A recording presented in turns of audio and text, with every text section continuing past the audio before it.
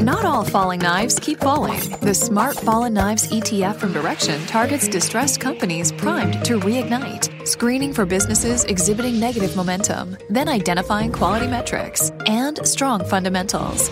Knife captures fallen knives with the most promise for performance. Get the NIFE ETF from Direction today. Before investing, carefully consider a fund's investment objectives, risks, charges, and expenses contained in the prospectus at Direction.com. Read carefully. It's no secret that huge structural changes in the automotive industry are now underway as the move away from gas-powered engines to electric ones accelerates. Now, there's a couple of ways you can play this from an investment angle, and battery supply and infrastructure is certainly one of them. And that's what we've got on today's ETF battles. We've got a pair of battery ETFs from Amplify and Global X going head-to-head. It's BAT versus LIT right after this.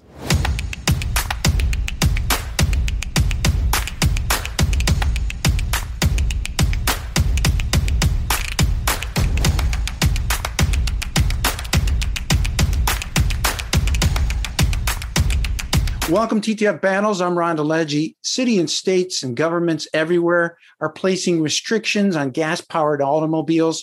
In California alone, one of the world's biggest auto markets, we've got the state outlawing the sale of gas engine cars starting in 2035. Can you believe that? And whether you agree with it or not, it's coming probably to a state or a city near you. Now, all of this is accelerating the demand for battery solutions as cars get electrified, and that's what's on today's ETF battles. By the way, if you're here for the first time, be sure to hit the subscribe button to ETF Guide TV. Don't be a stranger. Post some comments below. If there's a specific ETF matchup or battle that you'd like to see, give us those ticker symbols. Again, you can do that in the comment section below, or you can hit us up on our Twitter feed at ETF Guide. So today's headliner, like I said, is between two index-linked battery ETFs. We've got the Amplify ticker symbol BAT, B-A-T-T, going up against the Global X ticker symbol LIT, L-I-T. And helping us to judge today's contest is Mike Akins, the founder at ETF Action, and Eric Balchunas, senior ETF analyst at Bloomberg. Mike and Eric, welcome back. Great to be here, Ron. Likewise. Quick note about our judges. Mike does a weekly webinar series called Monday Morning Quarterback. So if you're a financial advisor watching this, I highly recommend you check it out. Eric, besides gracing Bloomberg terminals from Singapore to New York, it has a must-read book called The Institutional ETF Toolbox. I highly recommend it. I've got links posted to Eric's book and Mike's Monday Morning QB in the description section below. So be sure to check that out. Now, the way we run ETF battles, we go through each of our four categories one at a time. We've got cost, we've got exposure strategy, and then, of course, we've got performance. And then, of course, my favorite category, which is the mystery category, where our judges get to pick that one factor or maybe multiple factors that they think are important to today's matchup. They can also choose a wild card ETF if they think that there's a fund that's maybe better. Or they can also pull an Earl Weaver or Billy Martin and protest. So we'll just have to see what they come up with. So let's get this battle started. Without further ado, the first category is cost. Mike, you're up. Well, it's pretty straightforward from a cost perspective. BAT comes in at 59 basis points, LIT at 75 basis points. So from an absolute cost basis, got to give the nod to BATT. I will note that LIT's a little bit more liquid if you're moving significant dollars. It's a larger ETF and it does have more volume. But big picture, which we'll get into as we go along, the 16 basis point difference is not going to be the driving factor for your decision on these two ETFs. So give it to BAT just because it is 16 basis points cheaper, but not a huge deciding factor overall. All right. That's a strong start. Thank you, Mike. We shift to Eric. How do you see it in terms of cost? Mike just covered it all. Unfortunately, he stole all my thunder, but there's really only two cost metrics, and that's expense ratio and the spread. And they're, like you said, when you're in the thematic area, those are going to be very minor details relative to the index construction. Because when you look at the returns, I can already tell you that the differential in returns is, going to blow away that tiny difference in expense ratio. So I guess I would give it to BAT simply because it's a little cheaper, but this would almost be a draw, in my opinion. All right. So is it BAT or is it a split? BAT 51.49. Okay, I got. All right, I got you down for that. Our judges agreed on the first category. We move now to the exposure strategy, and this is where we get into the nitty gritty of looking at the funds underneath the hood. Eric, you're still up. Yeah. So when you look at these, to me, the two things that stick out are BAT incorporates the cars. So it's got this rule that says we're not just going to go after lithium miners and people involved in the lithium business, the ecosystem, but we're going to actually say if you have 90% more of your sales from electric vehicles, we're going to add you. So you got Tesla, NIO, and that's why you're going to have more consumer cyclical exposure in this. I don't like that. I actually want, this is my opinion, I want just the miners because I'm probably going to have Tesla and these consumer stocks in other funds I have. And that also shows up in this stat that I like, which is percentage of top 10 holdings that make up the fund. So in Lit's case, the top 10 holdings make up 57% of the fund, and they only make up 43% in BAT. That would be bad if you're going for broad beta. But when you're going for a targeted exposure, I like that number high. I think it's a good thing. And I also, again, like the idea that you're going to be leaning more into the miners and industrial stocks. Like I said, over the years, you probably accumulated a lot of the growthy Momo names just by having them and their market cap rises in your fund. So I'm going to give the nod to Lit in this case, simply because it's like a little more true to its mission. So Mike, how do you see it in terms of exposure strategy between these two battery ETFs? You asked me this question back in October. It had been a little easier question given that BAT made a big change to their strategy back in October of last year, where they went from being advanced materials and batteries to battery and lithium specific, went from being an active fund to a passive fund. Since that change, the portfolios have gotten into a much closer alignment. They now have about 40% overlap with a significant number of names. But there is still some significant differences, as Eric aptly pointed out. The biggest one to me is with respect to both funds are market capitalization weighted, but the single security cap they put in place is very different. BAT uses a single security cap at 7%, meaning no company can be larger than 7%, whereas LIT puts in a single security cap for materials companies at 20%, and they use a single security cap for battery companies at 4.5%. As a result, their largest holding is Albemarle at 13.5% from a market capitalization perspective, which really gives it a big tilt, as Eric pointed out, to more of that materials sector rather than straight battery companies. I actually like that right now in the sense that I think the materials plays very much into the cyclical rotation. From that perspective, there's a little bit more of a cyclical play, I think, within the LIT right now. And from that perspective, I'd give the nod there. But I do think that since the change in BAT strategy from actively managed materials and battery to the index following EQM's battery and lit index, the two strategies have aligned a lot more, and it's a little tougher to judge. But just from a standpoint of I like the materials sector from a cyclical perspective right now, I'm going to give the nod to LIT. Very good. So far, we're halfway through this contest. Our judges have agreed so far. There's still some room and space, though, for some mayhem, and we may get it. We next move to performance, and this is where it really shakes down. Mike, you're still up. Who wins the battle? Well, from a full performance cycle, it's not even close. So if I look back going 3 years, 5 years in these two ETFs, LIT is absolutely crushed BAT. However, if I go back to kind of that change in methodology for BAT, which is back in October 20 of 2020, the performance actually is very much closer, but it's still LIT at 63.7% return versus BAT at 56.37. But you can see a much higher correlation in returns since that change in index methodology. But I think just on the absolute numbers themselves, I'm going to have to give the nod right now to LIT.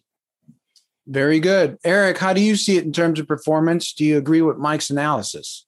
I do. And just from having tracked LIT for a number of years, it always seems it's got a resilience, that a lot of theme ETFs don't. Every time you think, oh, it had its year, now it's going to go away for a couple, it kind of comes back. I like that. So I've had a lot more time living with it. And BAT, again, to me, you're going to be linked to Tesla a little more. The other thing with LIT, though, it is more volatile. So the standard deviation is going to be a bit higher. But the returns are so much better that the Sharpe ratio is still going to crush BAT, at least in the recent past. So I have to give it to LIT. But normally I wouldn't base anything on past performance. But LIT's ability to come back and back reminds me of biotech. Just when you're like, okay, biotech's had enough, it's on the leaderboard the next year too. LIT has that same quality. Not that's going to happen again, but that's just my feeling with it over the years. So the numbers have been really strong in this ETF. We move now to the mystery battle category, where our judges can pick that one factor or several factors that they think are crucial to today's matchup. So Eric, tell us, what is your mystery battle category and who wins it?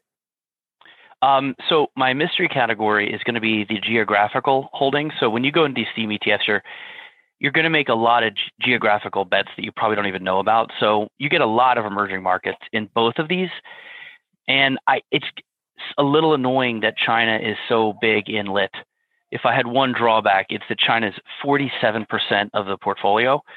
That just seems a little too high for me. BAT is 33%. And the US in BAT is 17%, US in LIT is 21%. So long story short, BAT is going to be a little more diversified around the world geographically. So I would have to give the nod to BAT on that front, which makes this all a tough call. I just don't like China. I don't like one country being, especially China, being almost half of my theme ETF. Got you down for BAT. Thank you very much, Eric. Mike, what is your mystery battle category and who wins it? It's a tough call with these two ETFs. I think there's a lot of similarities. When I look at the thematic space, I think, just similar to like what you can do with the sectors and industry ETFs, where you can say, oh, here's my broad-based select sector spiders tracking the S&P 500. And then here's my industry ETFs tracking subsets of those sectors. I think of the thematic space the same way, right? You have these broad segments within the thematic space: disruptive technology, evolving consumer, industrial revolution. Both of these kind of fit in that industrial revolution / sustainability kind of broad segments. And to that extent, they both have significant overlap with clean energy ETFs in general. So they've got anywhere from 15 to 20% with most of the large clean energy ETFs. And I think this is an example of an area of the market that, unless you have a specific reason on a tactical basis to allocate to these specific themes, you might want to think broader and think I can get some of my allocations by going broader, getting exposure to multiple themes. So my mystery category is really, with this respective, diversification. And I think that, while these both LIT and BAT have very unique portfolios, and I think they offer an opportunity to gain access to very niche areas of the market, for a broader allocation, you might want to take a step back and look at some of the broader based sustainability, clean energy type strategies, because they are very unique and very targeted. So no particular winner from that perspective, though. If I was going to have to give the nod, I like what Eric said about diversification in BAT more geographically. And then also, just while he was saying that, I took a look. BAT has 87 names relative to LIT's 40 names. So you're going to get a broader portfolio with BAT. So I'm going to give that Mr. category on that idea of diversification and broader segments to BATT in this round. All right. Very good. Thank you very much, Mike. And really some solid tips also on diversification. We appreciate that. So now we've moved to the part of the show where our judges get to pick their overall battle winner for today's showdown. So Mike, you're still up. Give it to us. I'm going to say that the battle's close in that today's portfolios, I think, are going to be highly correlated, and I don't expect significant differentiation. So there's reasons to like both and different use cases depending on what you're trying to attach. But just from the longevity and consistency of LIT, the fact that it has been tracking the same index since inception, it's a larger ETF at this point. I'm going to give the overall category winner to LIT, but a very close battle. And I think both both strategies offer unique opportunity sets depending on your specific needs. Thank you, Mike. Eric, your last opportunity to weigh in on your overall winner between these two battery ETFs. So I would echo Mike. For the most part, I think Lit should win this.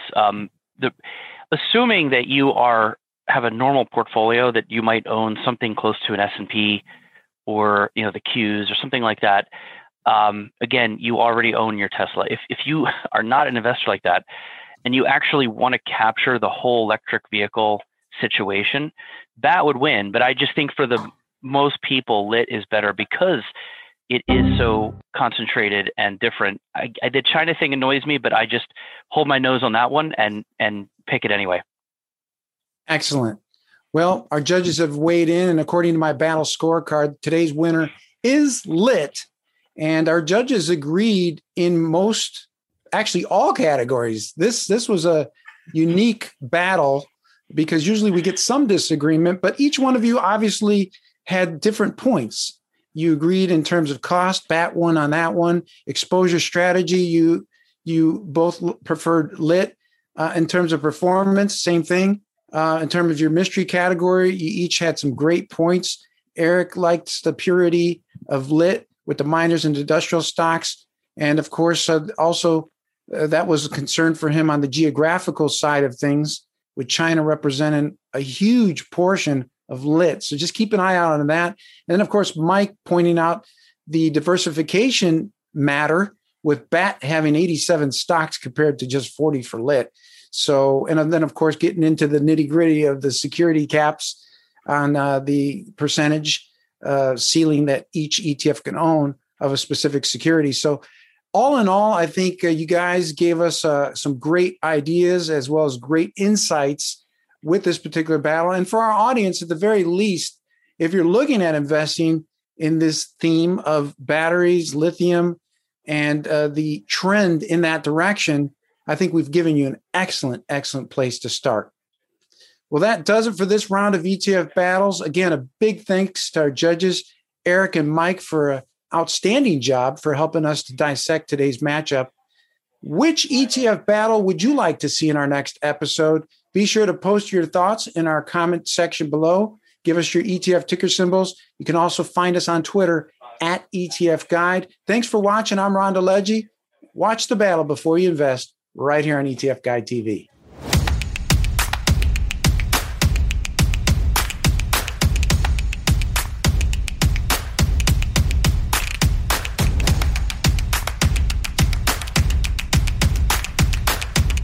Not all falling knives keep falling. The Smart Fallen Knives ETF from Direction targets distressed companies primed to reignite, screening for businesses exhibiting negative momentum, then identifying quality metrics and strong fundamentals.